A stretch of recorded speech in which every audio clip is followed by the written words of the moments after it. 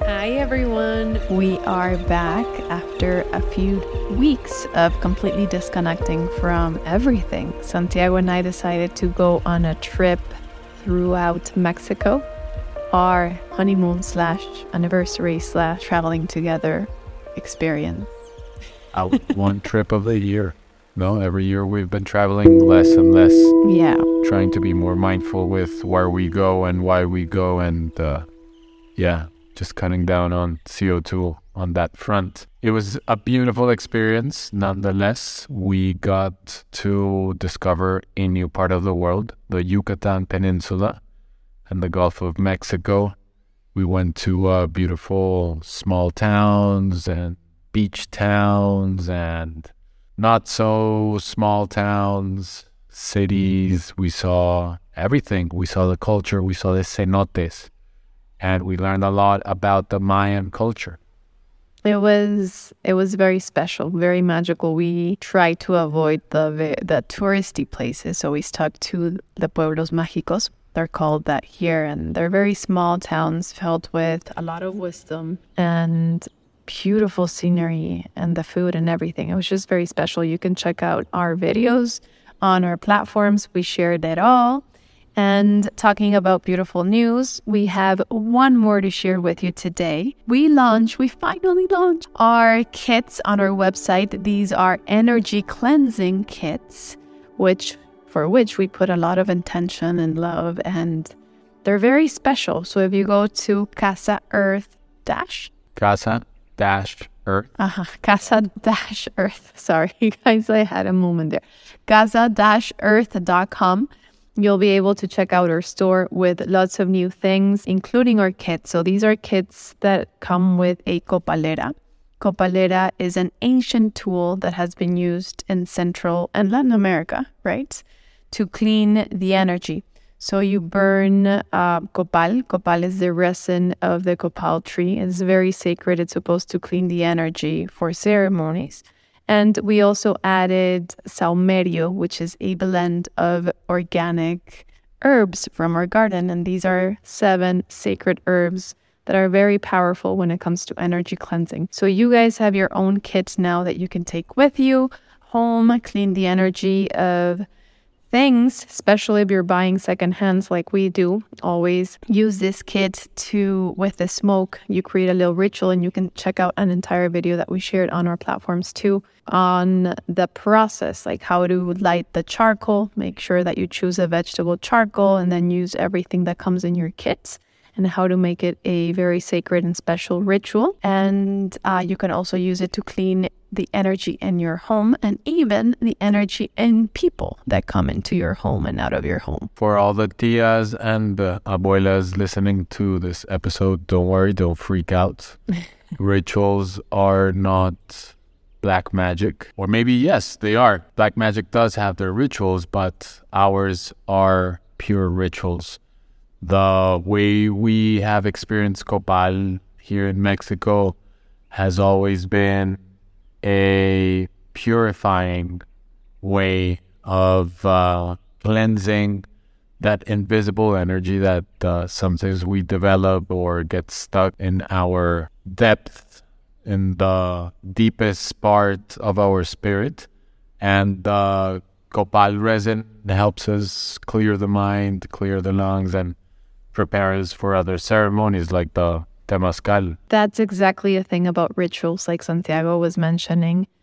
They don't have to be directly related to a religion or black magic, like people assume. They've been practiced for centuries in India and Egypt, here in Mexico, all around the world. And the way we see it, it is very connected to slow living. And we'll explain now why. But rituals are pretty much actions that we take every day for which we set our intention. So you're very aware of that action. That's a difference between a habit and a ritual. A habit is just getting out of bed, going to the kitchen, making your coffee, chugging it, and jumping in the shower or out of your home into the car and going to work. A ritual based on that same routine would be getting out of bed with gratitude, setting your intention, maybe doing a short meditation, walking to the kitchen, preparing yourself your cacao or your coffee while being present, smelling all the ingredients, the aromas, smiling, maybe practicing your daily mantras while you're making that cacao or coffee or matcha, not chugging it, but sipping it very consciously, and then proceeding with your daily activity. So right there, just those 10 minutes, the difference between a habit and a ritual, you get to retransform your entire routine. You get to add profound energy to your day. You get to revitalize your morning, and it helps you see life differently. And that's why rituals are so important to us, because by ritualizing life, we got to heal a lot of deep wounds that both Santiago and I had as individuals and even as a couple. We've been working on adding rituals to our relationship. And in my experience, rituals got me out of depression. Rituals helped me connect with nature. Rituals helped me understand how important creativity is, because even painting a mandala or creating the space for you to connect with clay and make something with your hands, or try singing or dancing, all of those actions are rituals. You're there, you're present, you're setting your intention, and you're trying to connect with the most divine energy you have within you, and also with the most divine energy that is above you, which can be God, if you call it God. For us is the universe, nature, sacredness of the existence. And that is what a ritual is all about. It's just helping us become a better, deeper, and more beautiful version of ourselves. I would like to add that gratitude is one of the reasons why I practice rituals, and also for a more pragmatic reason, which is organizing my day. I feel that even exercising in the morning can be a ritual, more than a routine, a ritual. If you do it outdoors, if you connect with the surrounding, with a community, with a group of people, you start developing those invisible bonds that help you recognize the blessing that it is to be alive another day and to be experiencing this reality. So don't consider rituals as something purely religious in terms of its symbolism, but also make sure that you contemplate the depth of the feeling in a certain situation, in a certain location, with certain groups of people. A ritual can be communal or it can be individual. In my case, I start my day individually, waking up 30 minutes to an hour before the rest here at home, and drink my coffee and then meditate for around 30 minutes. It helps me clear my mind from any lingering thoughts or dreams during my sleep. And it also helps me organize a few ideas or tasks that I need to perform throughout the day. In the evening, I like to celebrate a second ritual, and that's rolling a joint. Each step of the process has a very unique way of being performed, and altogether create a little ceremony that then ends up in an even more profound way of connecting the invisible. So this is to say, the copalera is an amazing addition to every home, but there are many ways of ritualizing your life. One thing that has helped me tremendously when it comes to ritualizing life is understanding that there's a professional and human agenda, your schedule, your daily schedule, and then there's a spiritual one that needs to be included in the previous agenda. So you're combining both. And that means analyzing your entire day and going hour by hour, trying to find gaps of time where you can focus on yourself, to set that intention, to remind yourself about breath work, mantras, affirmations, and just being very mindful of your mental and spiritual state. It's kind of like a self-checkup. You start asking yourself how you feel, how your day is going, if you're anxious, what is creating that anxiety. So that right there is a ritual. I call it the self-love ritual because you're bathing yourself in love. And adding those tiny amounts of time, 10 minutes, it's 5 to 10 minutes to my day help a lot. So those are breaks that I take during my professional routine. Both Santiago and I work from home, but that is a good and a bad thing because we have our own schedule, but also sometimes we work too hard and too many hours. So finding that balance and finding my limits too, when I want to take breaks, when I want to stop, and when I want to listen to myself has helped me tremendously. The way my day starts is I wake up early in the morning. I go to the kitchen, make myself warm water with the juice of an orange, a teaspoon of spirulina, and a teaspoon of moringa. Sorry, I almost said maca, moringa. And that's my natural multivitamin in a cup, filled with iron and vitamins and minerals. I drink that slowly, not chugging it, because again, I want to be present in that moment.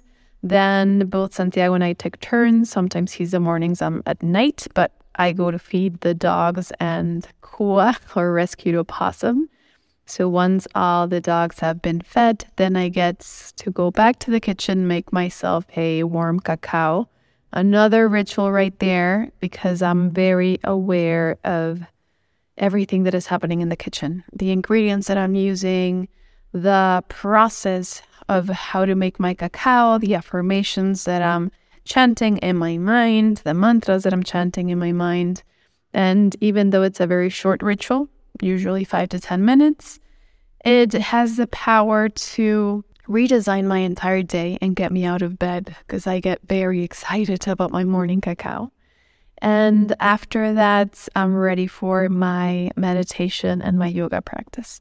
So right there, it's probably an hour and a half to 2 hours of my day that I've separated for myself. And by allowing myself to separate those 2 hours, I kind of offered my spirit respect. And I never had that before. Usually I was rushing to work, waking up too late, going to bed too late. Nowadays I go to bed at 8, 9 p.m. in order to wake up early.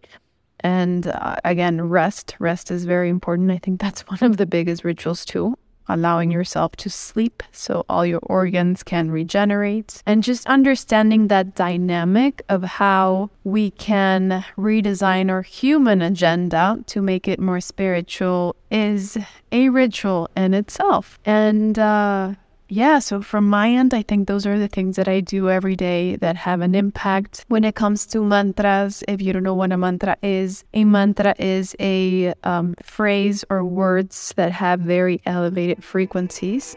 And by repeating them, you're not only kind of redesigning neurological patterns and healing a lot of generational trauma, but at the same time, you're connecting with a higher energy, with a higher force. And these are usually mantras are in Hindi, if I'm not wrong, right? So the mantras that I practice have to do with Ganesh, the remover of obstacles, or another one that I love is a compassion mantra, Loka Samasta Sukhino Bhavantu, or Nam Myoho Renge Kyo.